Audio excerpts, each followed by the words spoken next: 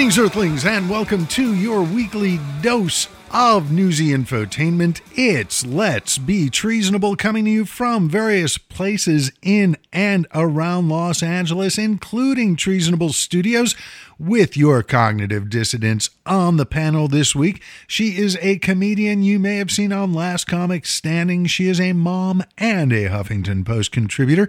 Not to mention, she is the author of the children's book Little Libby and The Right to Vote. Always a pleasure to have her here with us. Ladies and gentlemen, Katie Massa Kennedy. Welcome, Katie. Thank you, and it is always a pleasure to be here, and it is a blessed day.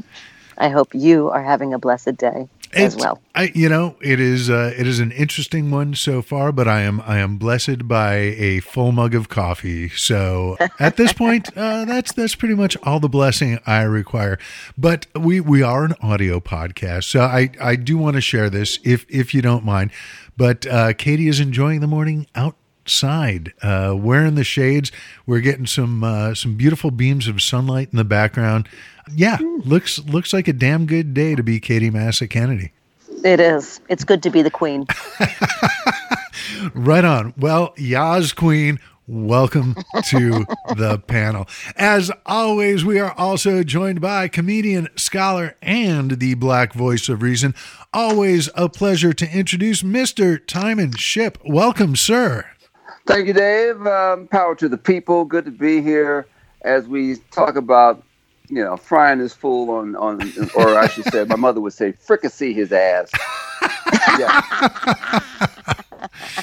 Oh, I would love to have your mom's cookbook and send it to Washington, D.C. But, well, thank you for being here. I'm Dr. David Robinson. I am your Vin Scully for the impending apocalypse, and we do have plenty to talk about, including news breaking this morning as we are recording. But first, a message from our sponsors at Community Spread.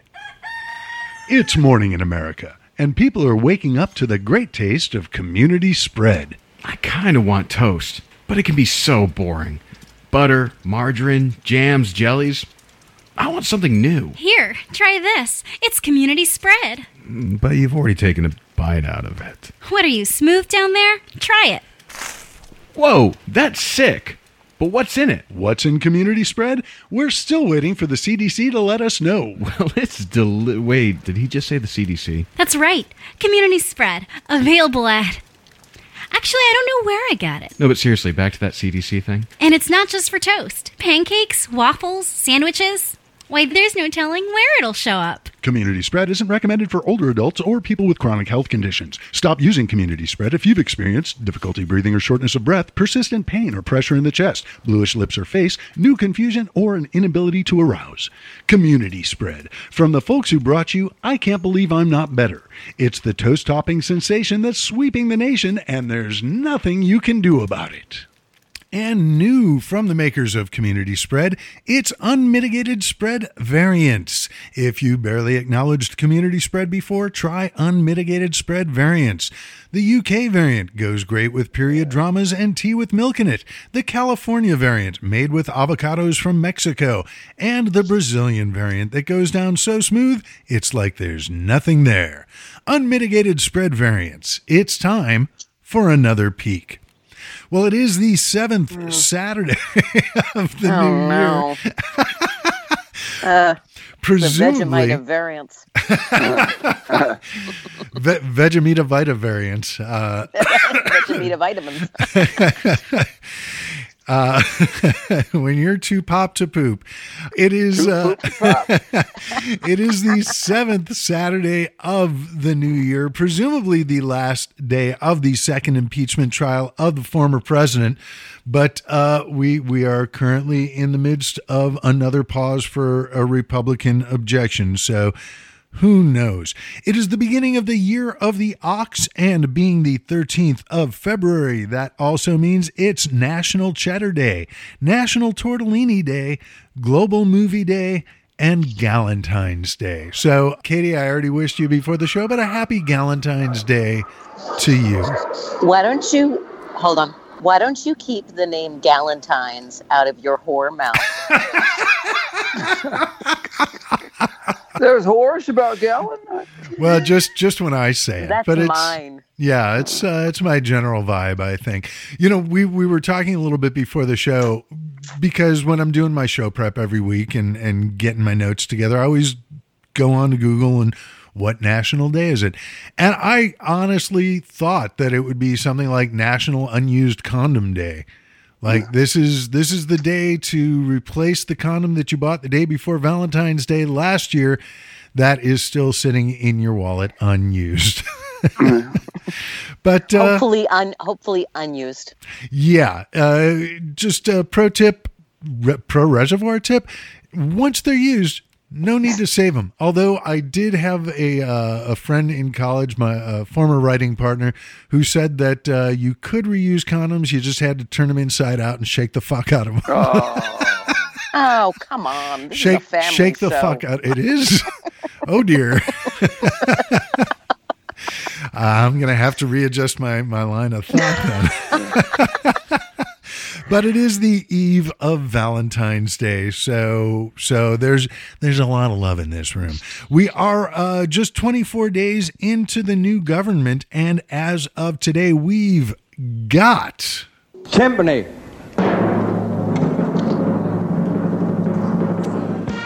480,683 Americans dead from the coronavirus, and 27,533,500 confirmed cases, with 35.8 million people having gotten at least one dose of the vaccine, with more than 12.1 million of them fully vaccinated. So some good news there. And as long as we're doing the numbers, we still have 628 immigrant children who may stand a chance of being reunited with their parents, because it is no longer, as we can currently see being played out in the Senate, no longer Donald Trump's America. Although there are some senators who still haven't gotten that memo, chiefly among them Ron Johnson. Oh so treasonous Ron Johnson, Ted Cruz, Josh Hawley, Lindsey Graham. The reason I want to start with Lindsey Graham is because if you've been keeping track of what's going on with the impeachment hearings, and if you're listening to the show, I'm guessing you have, the Trump call to Georgia Secretary of State Brad Raffensperger, not Ben Roethlisberger, as erroneously cited by Trump's lawyers. And not Philadelphia either. Oh, so gritty. So gritty. But the call from Trump to Raffensperger did come up as part of the impeachment hearing, as the House managers were explaining that this isn't just about Trump's speech on the 6th, but the pattern of behavior and his repetition of the big lie. And the call to the Georgia Secretary of State saying that he needed just 11,000 votes, all very damning evidence in the hands of anyone who isn't a Republican senator who's unwilling to acknowledge the reality of the situation. But it was announced this week that the Fulton County DA has launched an investigation into Donald Trump. And a lot of people forget, but Lady G had also placed a call to Georgia election officials saying that they need to rethink their position and find some more votes for Donald Trump. So we've got some serious election interference. And as the trial has been going on in the Senate this week, I've seen a bit of chatter online, people asking, and I believe, if I'm not mistaken, Trump's attorneys even suggested that he should be tried in a court of law rather than the political trial in the Senate. As the old taco commercial goes, why not both? And this isn't a double jeopardy kind of situation where, oh, well, he's already been tried in the Senate, so you can't try him in an actual court. No, those would be two completely different proceedings. Although I wonder, and realizing that none of us are lawyers, so opinions welcome. Should things go the way we expect them to, with the Republicans stymieing justice and voting to acquit Trump in the Senate, would that hold up as evidence in a court trial? That, well, he's already been acquitted in the Senate, so this trial is over and done with. There's no need to have it. Pay no attention to the man behind the curtain. Well, they screwed up when they tried to turn it. They started talking like it was a criminal trial, but they told them, they had to let them know, you can't do that. This is a political trial. Basically, he started an insurrection. We didn't, is it criminal? It could be, depending on, if you look at it, Manson got people to kill folks. Thank you so much. I've been waiting all week for someone to bring him up. Never went into the house. Nope. Died in jail. Yes. You just want to say squeaky. Yeah, it's the same with, they've done the Jim Jones thing, they've done the David Koresh crap, and like they said, Trump was planning this for weeks, months. Years, he started even. out, and the beauty of television, they say, oh, I hate the media. Well, the media helps you is that we have some of the best journalists and some of the most, that's been doing this stuff. Some of the smartest people, they put together a timeline. And when they put that timeline together, that's your ass. And Trump has been on television all the time for the last 5 years. He has been on TV. They can go all the way back and put something together. You got the best investigators. You got the best, everything. He's done. Now, whether they convict him or not, that's just them. But they're going to go down with him because in 2022, people are going to remember this crap. Hopefully. And they're not. They're exposing all about Republicans. The Republican Party, they really want him gone. Mitch McConnell and those guys want him out. There's not going to be. They don't want this being called the Trump Party. That's tough to say, though, because, just this morning, McConnell said that he was going to vote for acquittal. And, he was putting that out there as his way of influencing the other Republican senators. But his game plan didn't work. Remember, he wanted Lindsey to wait because that way Trump would be out of office. And then you could say, oh, well, he's out of office. We can't convict him.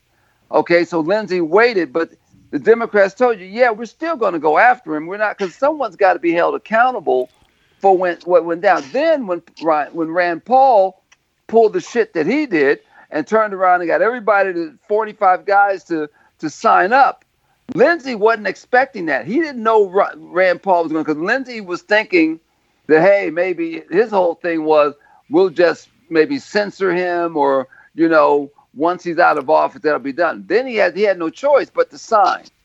He's got all these guys are really selling their soul on something that's going to cost them professionally for a long time. Well, and that makes sense because in what would seem like a total Trump move, they're selling something they don't have. Right, and they're still banking on this whole 74 or 80 million people. If Biden just bought another 200 million vaccines, so he's got a total of 300 million coming. When they get all these people, if they get by June, if all those people get vaccinated, if they smooth out this whole way of getting the vaccine into people's arms, if they smooth that out, I'm telling you, it's over the moon from there. Everything will be that they've already let them know. Hey man, if you just let us do this. If he can get that done and then they pass the stimulus bill, it's over. Trump will be, whether you like him, whether he screws up the last 2 years or does just mediocre, if he gets that first year out of the way, because remember, people really only care. They only want their money and they want their shot. That's all they care about. They want to go back to normal. But you can't go back to normal. Like they said, you can't get back to normal until you take care of getting the vaccine in people's arms. You got to take care of the virus. A side note and a question before we pass the mic over to Katie. Do you suppose the folks at Johnson & Johnson are already talking to M&M's publishing people about using his music in their commercial for their vaccine? You get one shot. You know, the 8 Mile shit. I don't know. These are things I think about. Maybe I need more coffee. Katie, your thoughts. Gosh, I have a lot of thoughts about this Senate trial this morning. Yes, you're right. I am not a lawyer, but I do know that there is absolutely no overlap between this and a criminal trial. It's not like, oh, he was acquitted here, so that would have ramifications going into a criminal trial. So, you know, so that is actually, I will say this about without being, without taking any kind of emotion or how much I hate Republicans out of this. Here's what they wanted to do with this trial. They never wanted it to happen because they don't want to be on the record with anything. But basically what they want is to vote in the way that means that they're doing nothing. Yeah. And I think that was apparent. Like basically, and there was a bit of back and forth there for a while, whether voting to convict would mean doing nothing. Do you know what I mean? Right. Or voting to acquit would mean doing nothing. And we'd have a little back and forth there. Like Nikki Haley, who I can't stand the woman, but I think she is a brilliant, I think she's a brilliant strategist. Yeah. She came out yesterday saying, no, this is awful. What he did was awful. We cannot support this. And it's like, this was like a 180. I was like, oh, hell, maybe she's seen the data and she's like, nope, this is not what we want to do. So we want to vote to. So then I was like, okay, maybe they're going to vote to convict. Again, this has nothing to do with morality or that I think Republicans are good people or whatever. None of that. Just a basic calculation. Yeah. It's all self-interest. But now with McConnell coming out and just saying, you know what? No, we shouldn't be. Well, I mean, the balls on this, the old shriveled balls on this guy. Him saying that, you can't do this to a private citizen because it's too late. And after he was the one that delayed it. But I got to say, it's deliciously opening the door for the criminal trial. Yeah. And the witnesses not being called, which was infuriating, is now sounding pretty good. Okay. Yeah. Sorry, I'm caffeinated. Well, no, you bring up McConnell's argument, and this is something, that I've posited on the Facebook this week. And I have a lot of friends who are lawyers, all of whom either their algorithms have already tuned me out or they're smart enough not to answer this question in a public forum because free legal advice, come on, you don't want to set that precedent. But I have been thinking about this, that McConnell delayed the trial. The trial could have started while Trump was still in office, but he decided to delay it until after the inauguration and then tried to make a case that you can't try a private citizen. And I've been wondering, would that not open him up to charges of obstruction of justice? And knowing that the Republicans, especially in the Senate, are purely political animals, I'm not a big fan of doing things just to posture in a political manner. But if you want to fuck with people, it's a kung fu kind of thing. You use their energy against them. So if they revel and bathe in politics, then that's what you use to hurt them. Well, you saw how McCarthy and Ron Johnson got into it. Yeah. Ron Johnson. I mean, he's up there with Jordan. I mean, him and Jordan screwed him. Well, yeah, I know. I agree. No, I mean Jim Jordan is he's another thing altogether. But I'd like Ron Johnson. I didn't think there was anyone in the Senate that was dumber than Tommy Tuberville. Ron Johnson may be it. Yeah. I mean, I also want to point out that he looks like an old drunk. Well, and he's always got them glassy eyes. When they talk about McCarthy, they talk McCarthyism. McCarthy was an alcoholic. He was a raging alcoholic. The guy drank like a fish.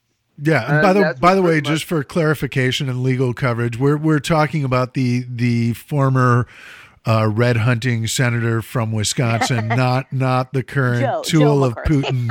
Yeah, not Kevin McCarthy, the tool of Putin and Trump by extension.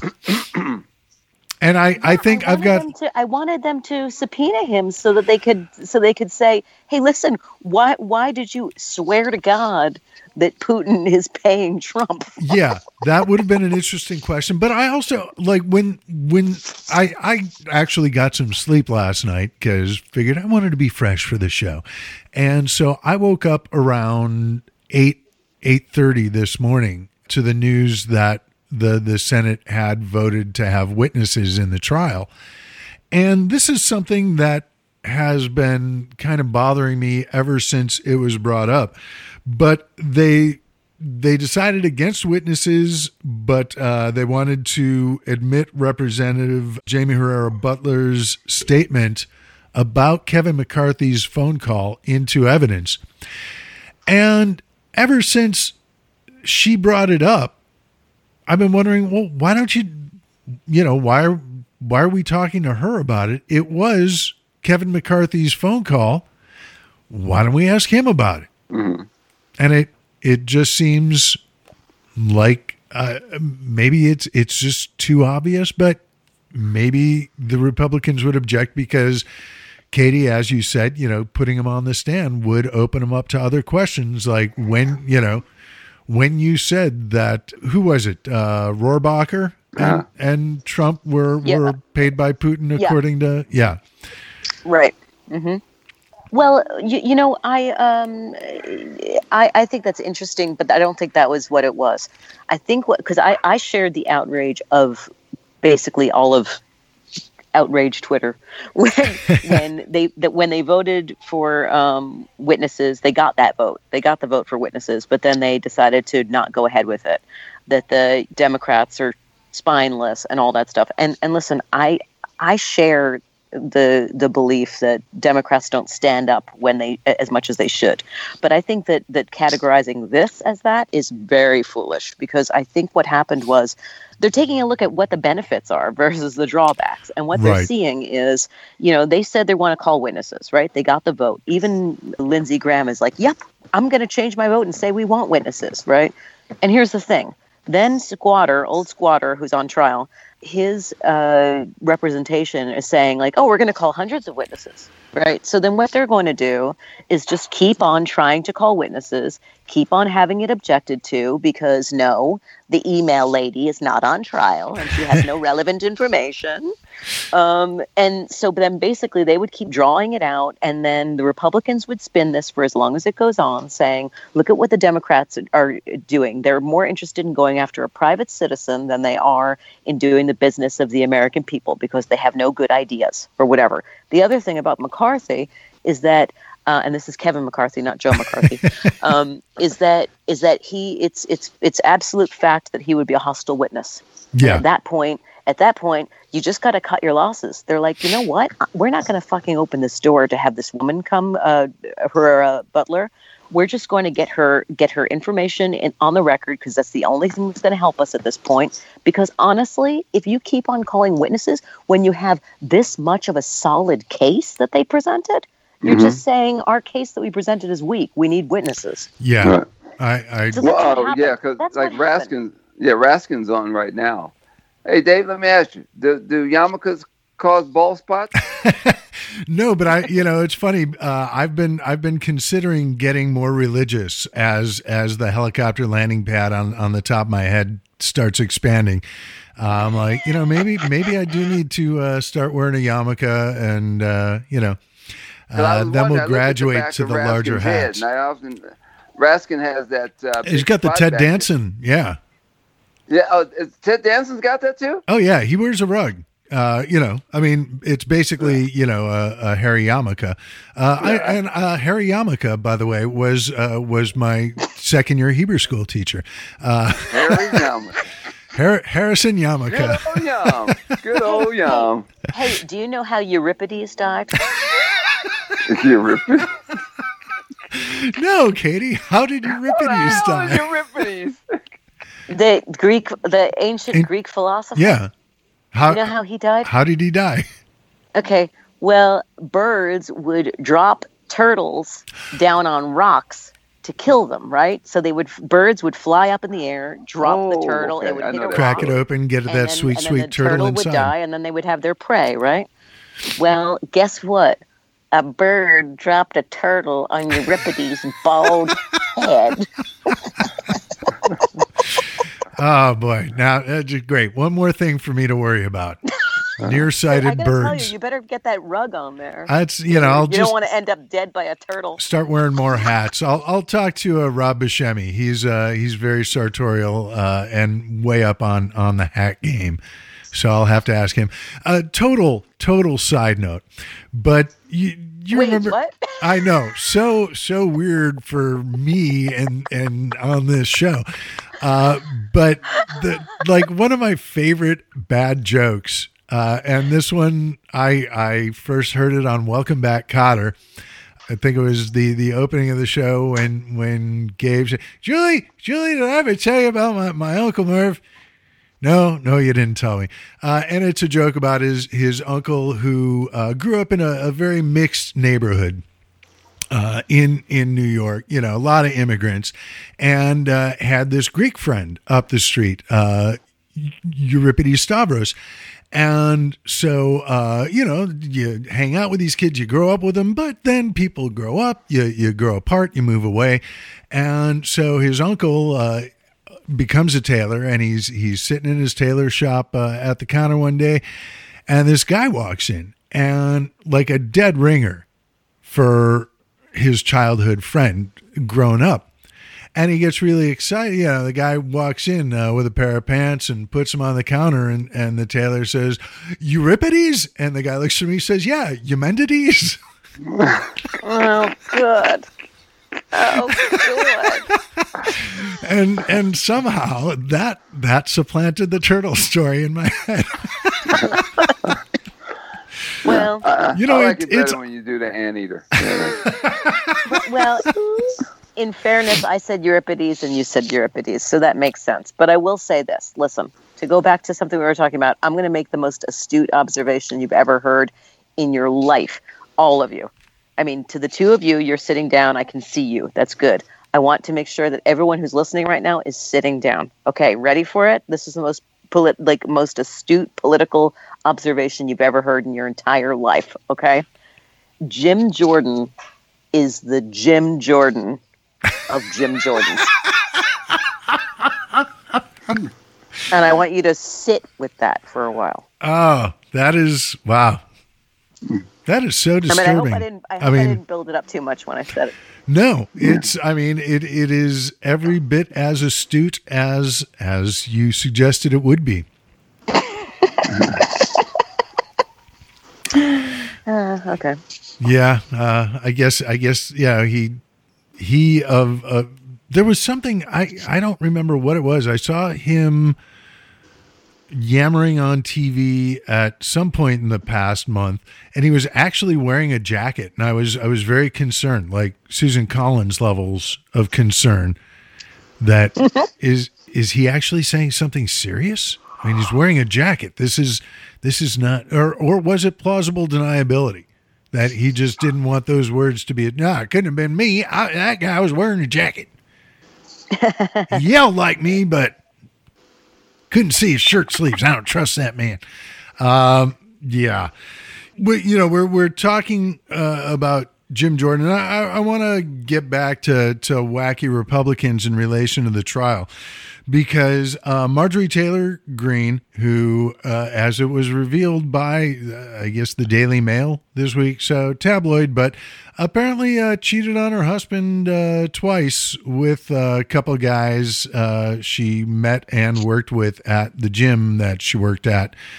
So Jim Jordan, see, it all You know what, ties David? in. Some people say that story doesn't matter and that we should focus on the damage that she's doing. But you know what? I care because I'm petty spice. Well, it's, much like the House managers wanted to make the case that this wasn't about the one speech on the 6th. I am not one to kink shame anyone or shame anyone for having sex. You do you, and if it's consensual, you do other people. That's fine. But for someone in the Senate, and it speaks to their credibility, and for someone who is as batshit crazy as she is, to think that she has any moral high ground, any standing, I like to mention things like this to just demonstrate that no, she doesn't. She has no credibility.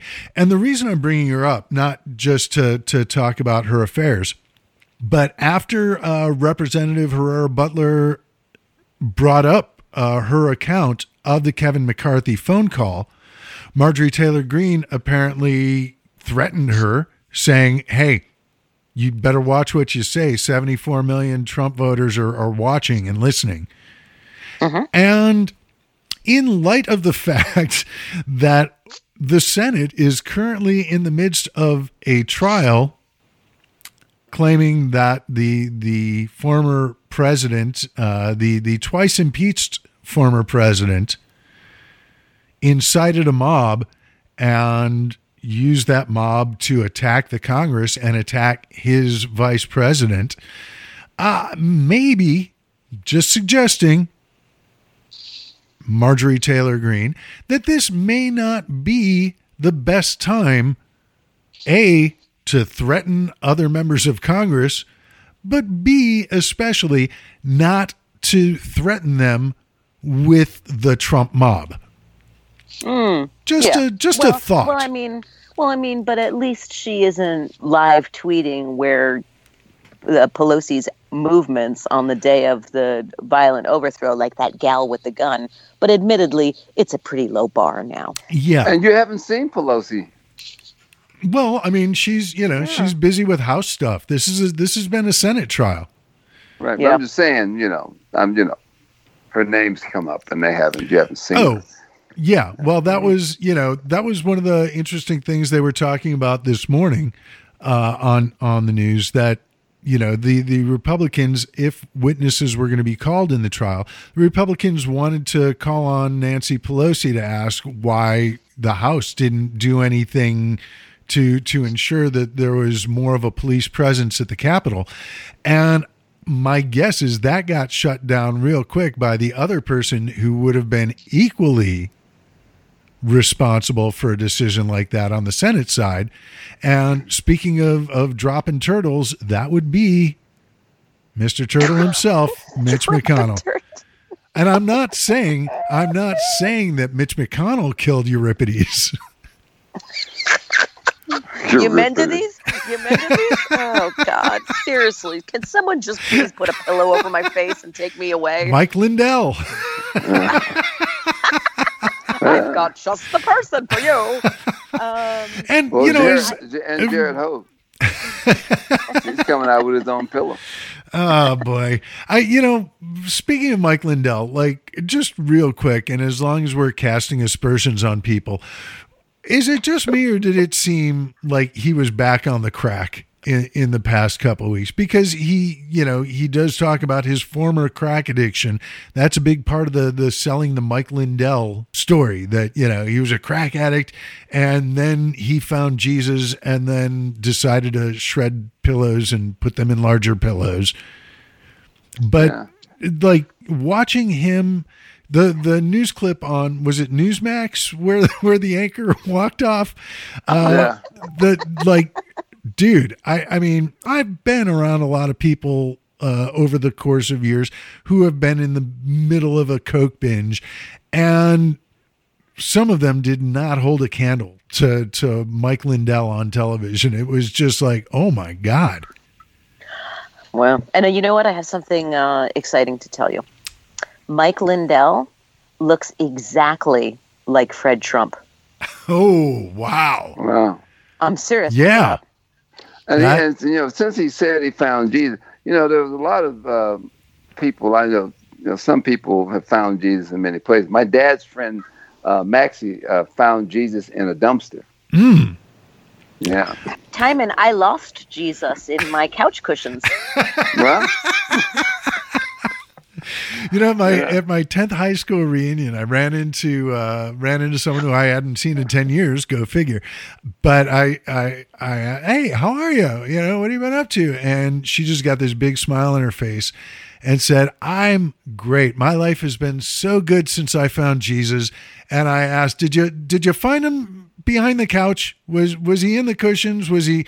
And the look on her face said everything I needed to know that the conversation was over. yeah. Yeah. My dad's friend Maxie came into $15,000. He lived in the projects. Was this First the guy who thing bought he a boat? Huh? Yeah, go ahead. I'm sorry. Yeah, I'm jumping on your That's the guy punchline. that bought the boat. Yeah, and he's the one that also I gotta found. hear all about this later.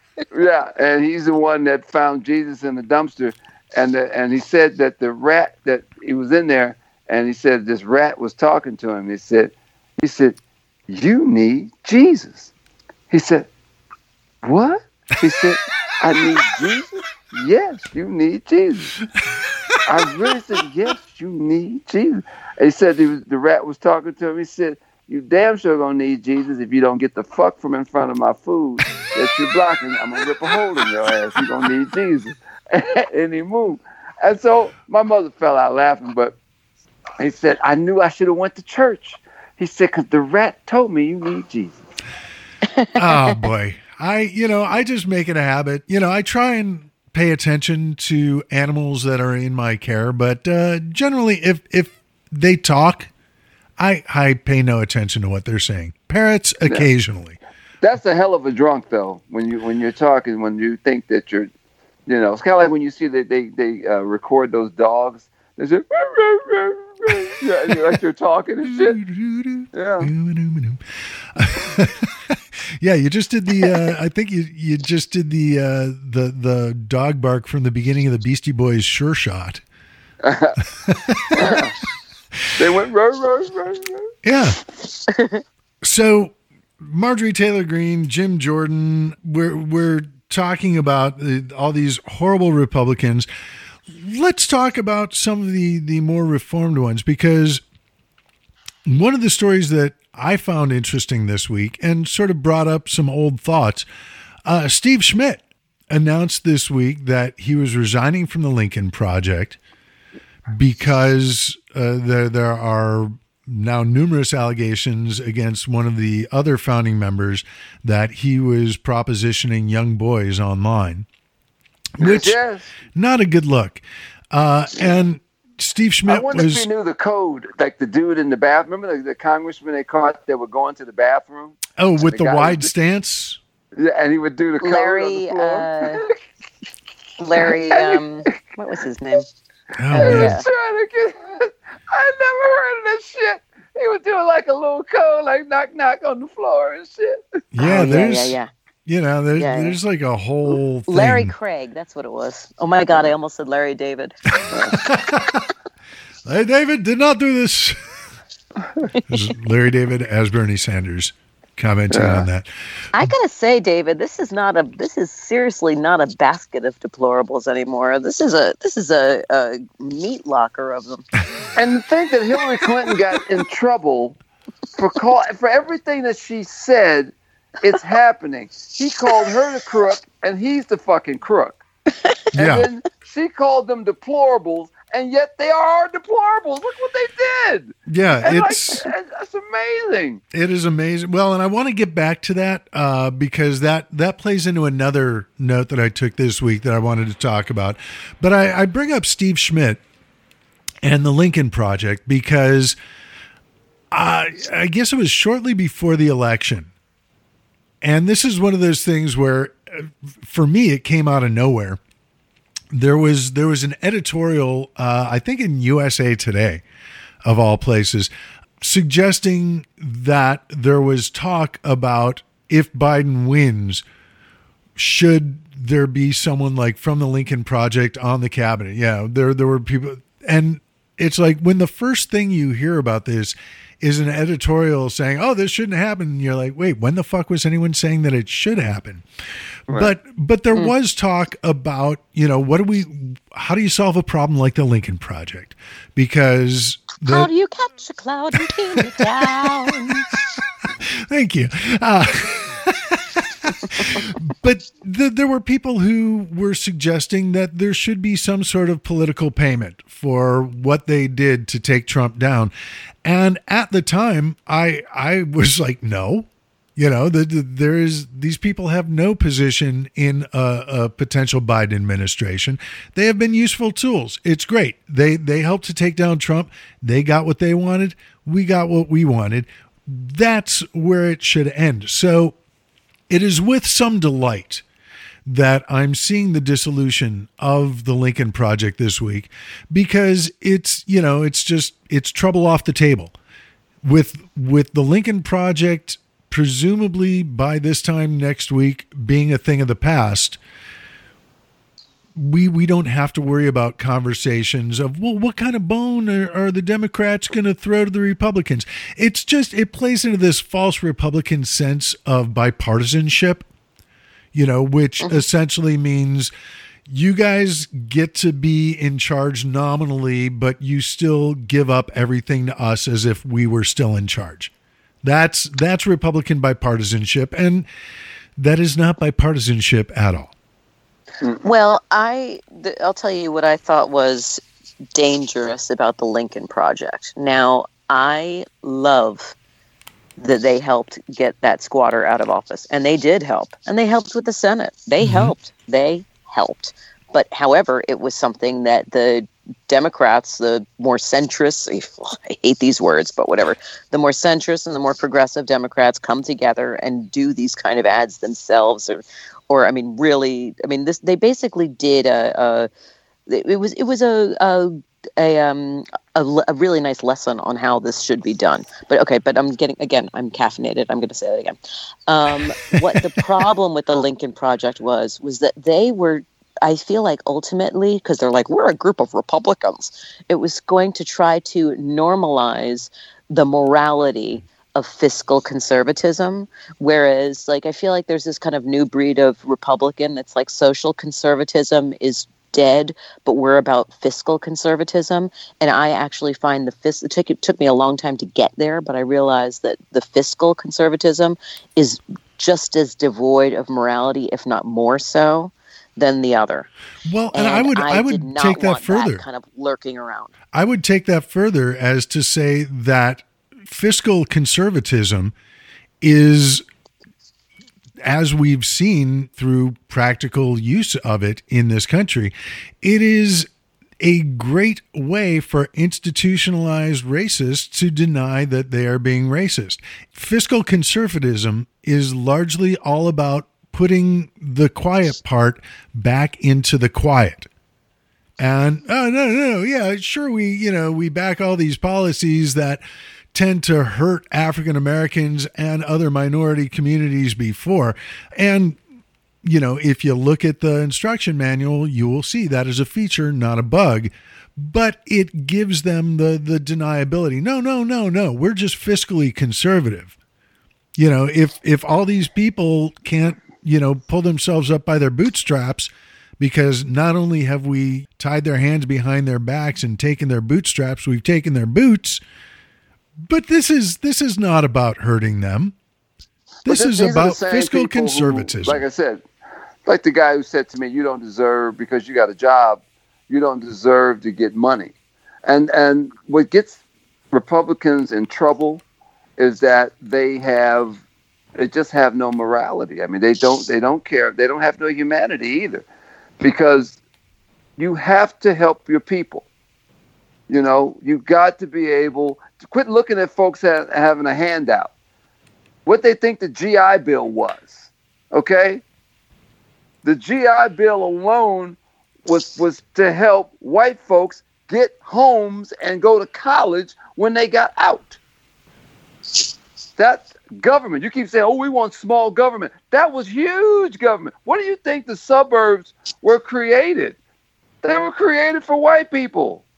Black people were not allowed. They created covenants to say you could state that you are not to allow black people to move into these places. Mm-hmm. They gave them housing. Projects were created for white people. This is all government. Your freeways are federal government. They keep lying. And then they sit up and they talk, we're conservative. Well, fuck you. No, you're not. You got all the fucking programs. Mm-hmm. What do you think? Now it's like they're talking about opioids right now. Where were you when the crack was out? Where were you when you were locking up fucking people for a bag of weed? Fuck you. You're lying. Everyone keeps talking, yes, a lot of people are, you have Democrats who are down the middle, or you have, certain things. But that whole bootstrap and I pull my stuff, fuck you. You have, well, we're the Republic of Lincoln or whatever they said, Okay. Yeah. And then everything fucking flipped. And you know why black people left? Because they didn't give a shit about civil rights. They never wanted black people to have rights. Even Rand Paul even said that Rand Paul voted against an anti-lynching law. Come on, man. How fucked up are you? So you can't, when they say all this conservative and it's bullshit, and then it's always you're taking care of the corporation. You're the fuckers that sent our jobs overseas and told people to stop taking vocational classes and not. You took all that out of the high school and you wanted to privatize everything. Privatization is the way to go. Only privatization. And we did that, and what did you do? You fucked the people. That's why we got to have government to go after you guys. Also, what happens? Republicans don't like regulations. They hate regulations. And what happened? 2008 debacle. We get fucked. You damn near sent everybody. You got all those bad loans that you pumped into the stock market. You damn near bankrupt, not just us, but the whole world would have been bankrupt if we had to go in and bail out banks, but you didn't want to bail out the people. And you keep forgetting about the people. Yeah, and you know what, Timon, let me just take a step. I love what you're saying, and you're absolutely right. Let me just take a step back for a moment, back to the Lincoln Project for a moment. They are talking about principled Republicans, principled conservatism. But here's the deal. The idea, let's even say it's moral. Let's even say it's just a way of thinking. And let's just say it's something we can have a debate about the free market. Whether there should be no regulations because the people will decide and the free market will take care of itself because people will purchase things or not purchase things and let people earn the money they can and no taxes or low taxes or whatever. Let's just say that that's a way of thinking. The American public absolutely resoundingly rejected that after the Great Depression. Mm. People were like, fuck no. Because then what did we do? We had to dig all of them out because they let these people run wild. Mm-hmm. This is not new. This is something the American people rejected. And that's why all of these family values garbage and stuff like that crept into it. And this religion crept into the Republican Party. And they don't even have anything to do with free market capitalism. No, but they had to introduce it because people rejected the idea of a completely unregulated society. Yeah. And I think the reason that religion came into it's a confluence of means of control that, the American people don't want complete deregulation. How do we tie this into Jesus? Because a lot of them like Jesus. So if we make them think there's a link, and it's largely about marketing. And I used to think, and I've complained about this on the show before, that how is it that most of the good creatives are Democrats, but the Republicans beat the fuck out of us at messaging? And I think a lot of it is also largely, it's not just skill in messaging, it's about the target audience. And I've been, it seems like, the last couple months I've sort of been on a tirade about how Republicans and the more religious, the evangelicals, are already more susceptible to this faith rather than proof-based thinking, not religion faith, but you just got to believe, Parappa the Rapper. But I don't want to bring Parappa into this because, But, Dave, it's the same thing they did with you asked how did they, they introduced Christianity with slavery. They've been doing it since we built this country. Everything is connected to that. The Puritans would tell them that they were followers of Aristotle. And they stated, not Euripides? Yeah, right up there, with the rip. Yeah, good old rip. Yeah, and they were, and if you caught a white dude sleeping with a slave, is she a Christian slave? Because if she's not a Christian slave, then you can get 30 life. But if you go ahead and make her a Christian, you can continue to screw and rape her all you want. No big deal, because it's in the name of God, and so, and then, but if happy Galentine's Day. If a white woman wanted to go find her a big black buck to screw, that was a disgrace to the nation. She wasn't allowed to do it, but it was done in the name of God. Yes, it was. God, that's so good, Timon. You're so right. But it's all bullshit, and they've been selling that. And they, like you said, Dave, they know their audience. They seek them out.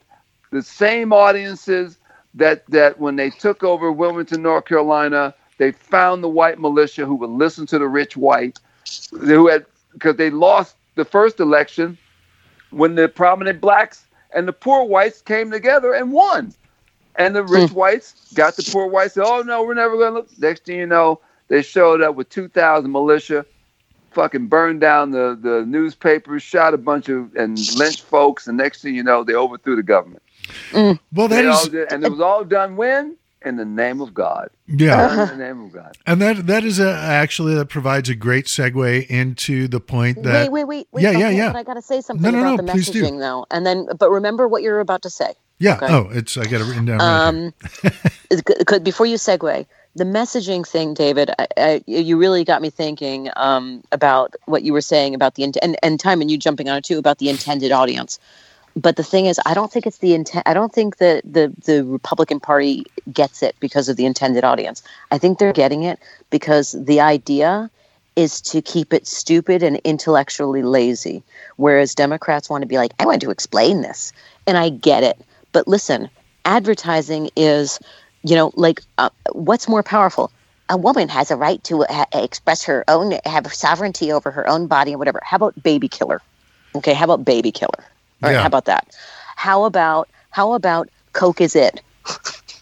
It's like and by the way, that didn't target conservatives or liberals. It was Coke is it, and it was probably the biggest ad campaign ever. How about that the most popular lyric of a decade was, it's getting hot in here, so take off all your clothes. I am getting so hot, I'm going to take my clothes off. It's like Democrats, get the fucking memo. Yeah, baby shark do. I'm serious. No, I think you're absolutely right, and that also plays into what I was about to say. Good. Because we're going from the militias and the messaging. Another question that occurred to me this week is watching the trial, and they were talking about the different groups that were part of the insurrection or the resurrection, if you were to believe Trump's lawyers. But you had the Proud Boys, you had the Oath Keepers, you had the 3%ers, which got me to thinking, what is it about Nazis that makes them hate being called Nazis? I mean, we could get psychologists in here to talk about the psychology of identity, but why, if you identify with this group so strongly, why do you refuse to take their name? And is that just the marketing? Is it that, well, no one's going to listen to, someone who calls himself a Nazi right off the bat, but if you come in calling yourself a Proud Boy or an Oath Keeper, right, then you have enough time for them to get hooked in before they realize, oh, you're just a Nazi. Yeah. Well, that's supposed to be that's supposed to be patriotism. I mean, you told the Black Lives Matter, yeah, there's racism, but we don't want you saying anything about it. Just let it go. Yeah, that's not, I'm going to wear, like the Klan. Why did the Klan wear a hood? If you're going to do this, you already got, you're already saying you don't like them, and you got the signs and you got the laws, but yet you're going down, burning down people. Just go ahead and do it. You're not going to go to jail, right? You can lynch as many brothers as you want. Nothing's going to happen. Because why? All the juries are white. Everybody's white. Why are you running around with a hood on? If you're so much into everything, just fucking go and do it. You're a white dude. You get away with it. But it's really stupid. And why then? Yeah. But everything is I've been asking the question, why are white dudes so angry? Where does this white rage come from? For what? What's happening to them? Why are you? I mean, you got it. I mean, pretty much. I mean, if you say that there's no color, then take the job application and take all of that. Why do I have to mark a box about who I am? Okay, take it off. You don't need it.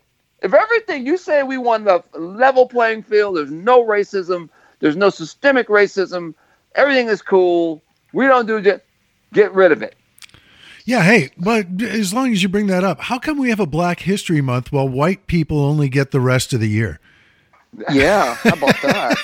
How about that? Yeah. Well, Timon, this is something we need to, and David, I thought your question was great. Why aren't you just like wearing a Nazi? You don't see Nazi flags, really. I mean, you see them sometimes, but that's not the main thing. The main thing is Confederate flags, right? Yeah. Right. Why not just carry the Nazi flag? Why? I don't know. Why hide your face under a hood when, you were talking about killing?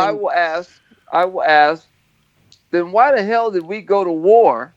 Why did everybody's, Drew Brees said, my grandfather fought and so fought. We fought the Nazis, rah, rah, rah.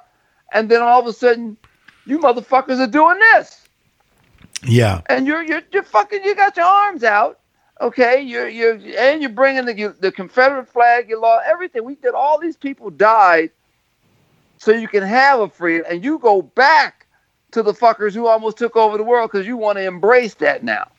I mean, we even, matter of fact, quiet as kept, we treated the German prisoners that they moved to America better than we treated the black people who went and fought. Yeah, America. And then you go after the Jews who, say, well, wait a minute, bro. All these guys are immigrants. We're bringing out, now you're blaming the Jew, which was started. I forget who they said started that when they got to the States.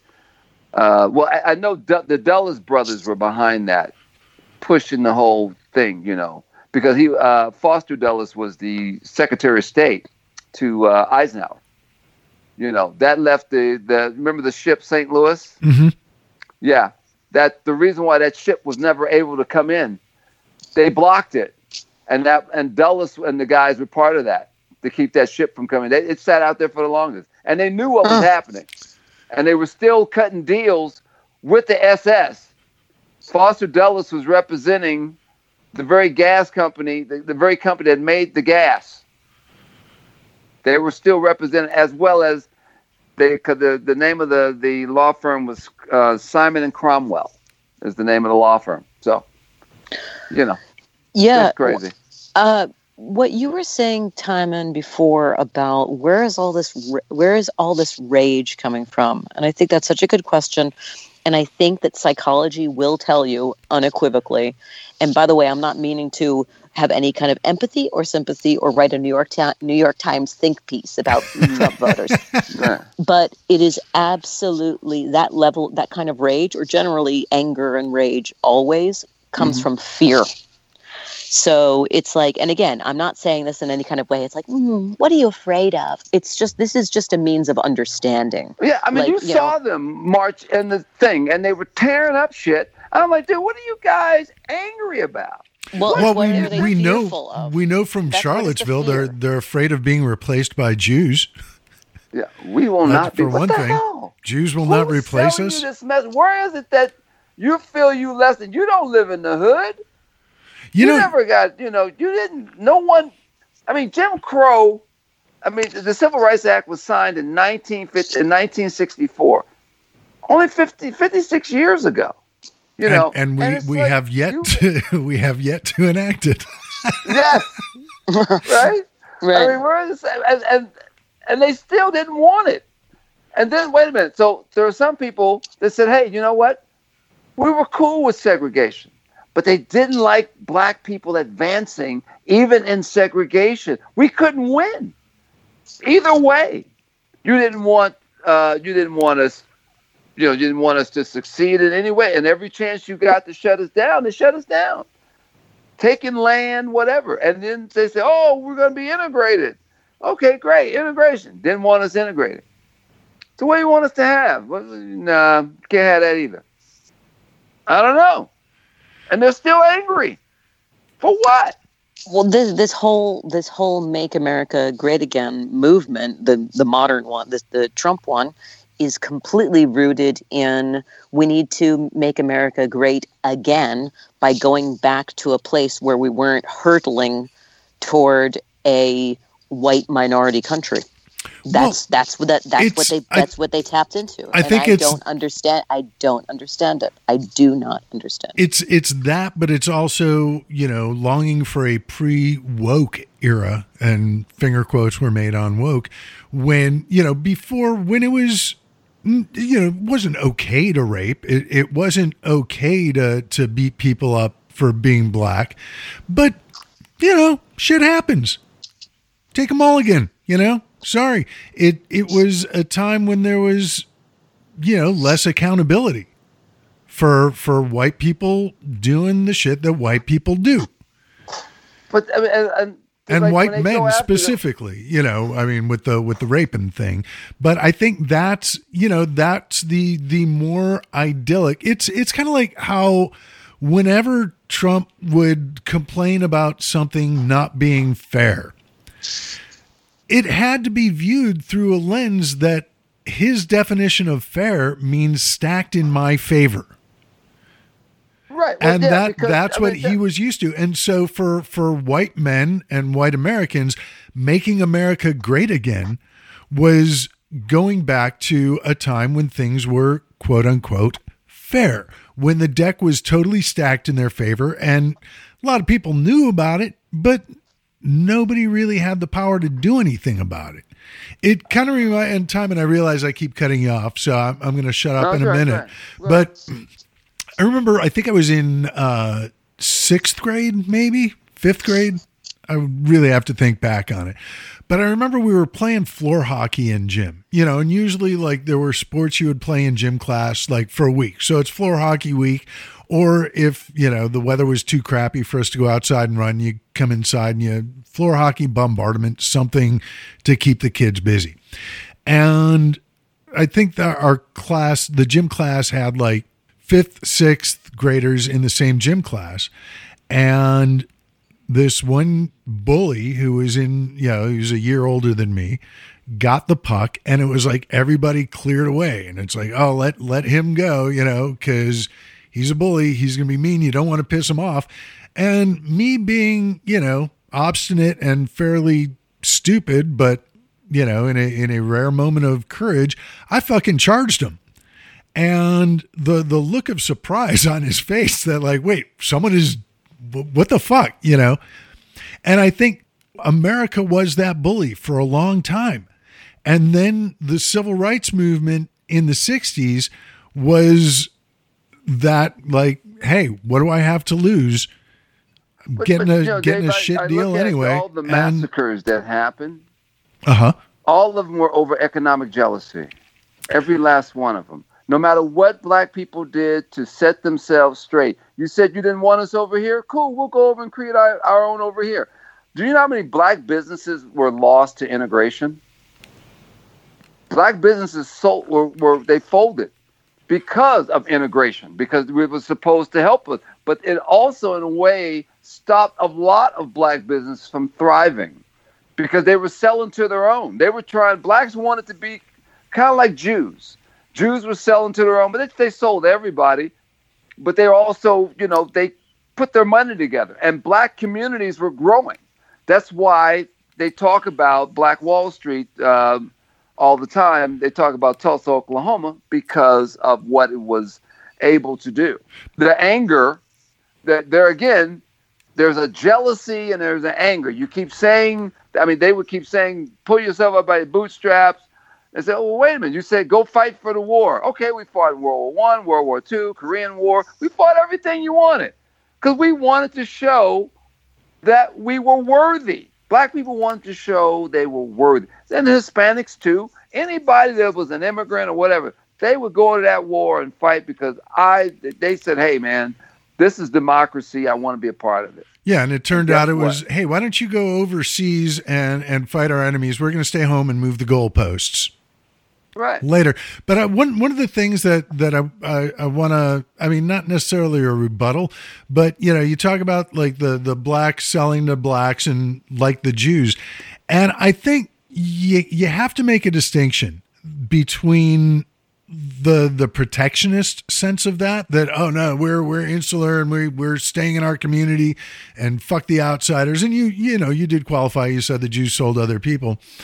You know, and you still see that with the ultra-Orthodox, you know, in their communities, whether it's like the weird little suburbs outside of New York City or even, you know, Fairfax District here in L.A.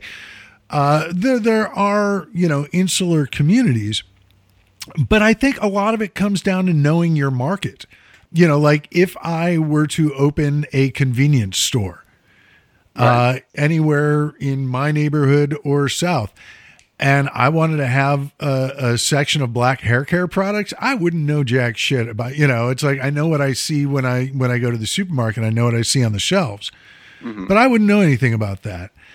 Whereas but even though blacks knew their own traditions and they sold to their own, you know, that was the whole thing. They were able to work with others and get out. So not only they sell to their own people, they understood on how to expand. And as they expanded, there again was that white rage, as they call it, that there's a threat. As you said, Katie, there's this fear. You know, you remember the movie In the Heat of the Night? Yeah, Sidney Poitier, Carol O'Connor. And when he told him how much, he said, I'll pay you for the call if you will call Philadelphia. And he said, how much money do you make, boy? I make such and such. And he was like, I don't even get that, how much money. And that was that whole, he immediately felt the jealousy that here this guy comes in from Philadelphia, comes down to Mississippi. Philadelphia. Yeah, and you know, he's making all this, making way more money than him. And that bothered him more than anything.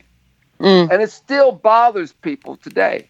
That's why they would say that Joe Biden and Kamala Harris are communists. Anybody that wants peace, that's the old McCarthy shit. Everybody that wanted peace, they called them what? Communists.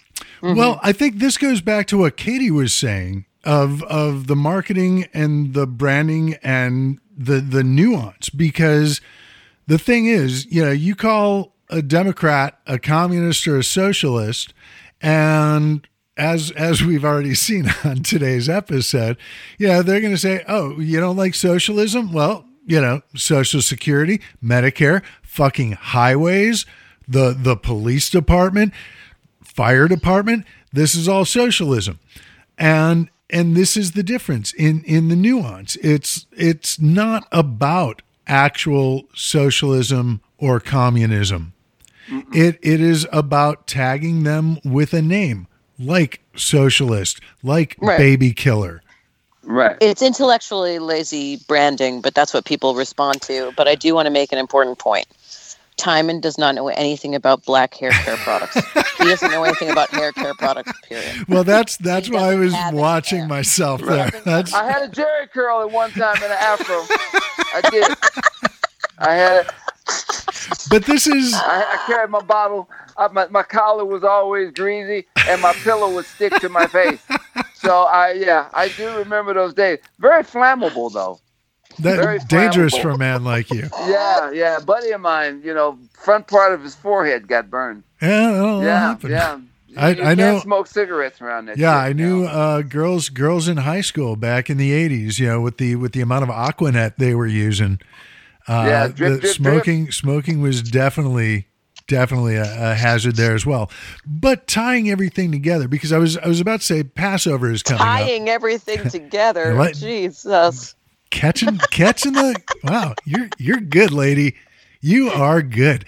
But bringing it all together, I was about to start talking about Passover, and in terms of Jews knowing to sell to their own, I just learned this last year, which is kind of amazing. But Maxwell House Coffee has kind of had like a grip on Passover. Definitely more in the more Jewish areas. But a lot of supermarkets, when Passover is coming up, will have free copies of the Maxwell House Haggadah, the prayer book that you use for Seder.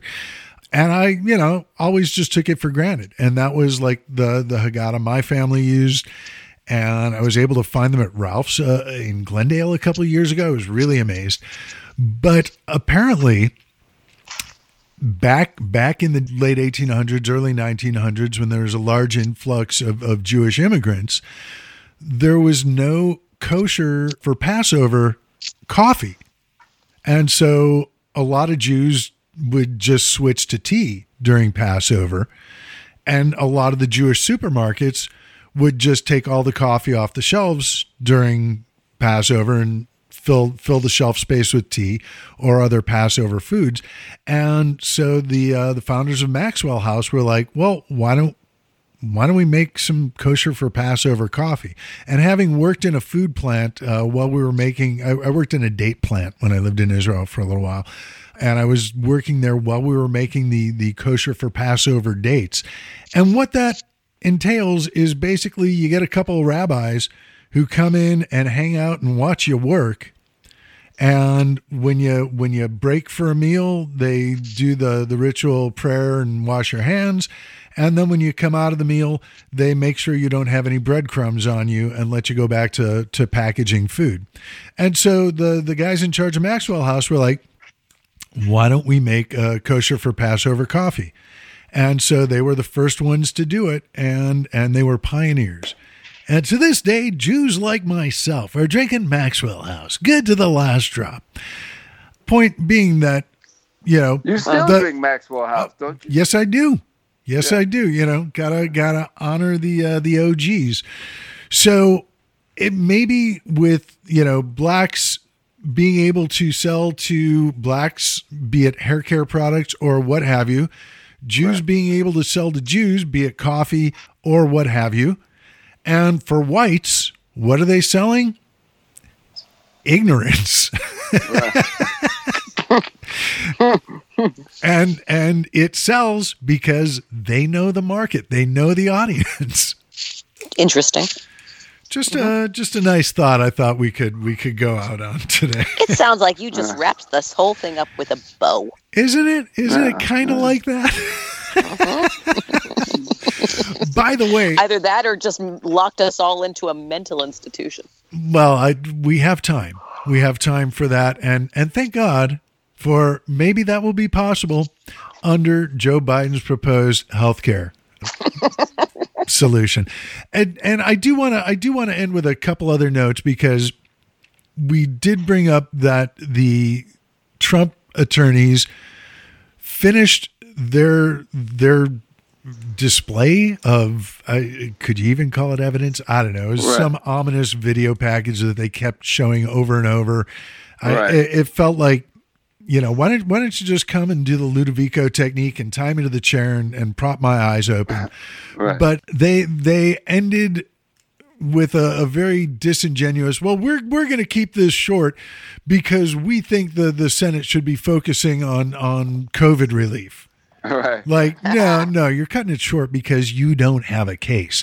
But it struck me as funny that they would suggest that the Senate should be working on COVID relief instead, when earlier in the week, the Biden administration announced that they had acquired enough doses of the vaccine to vaccinate every adult in America by the end of summer. So already on it. And with that, I do wish to thank you for being with us here today. Katie Massa Kennedy, so great to have you here.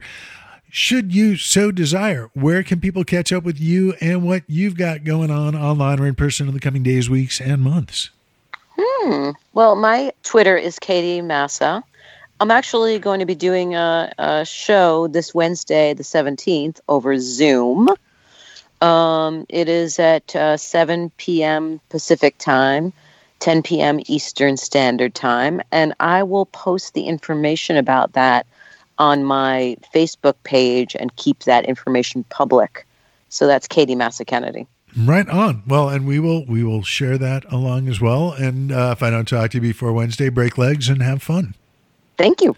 Right on. And thanks for being here with us today. Thank you for having me. I'm actually being earnest right now. I really enjoy this, and I love talking about this stuff with you two guys. So thanks. Right on. Yeah, you as well. It's always a pleasure and a lot of fun. So thank you for that, Mr. Time and Ship.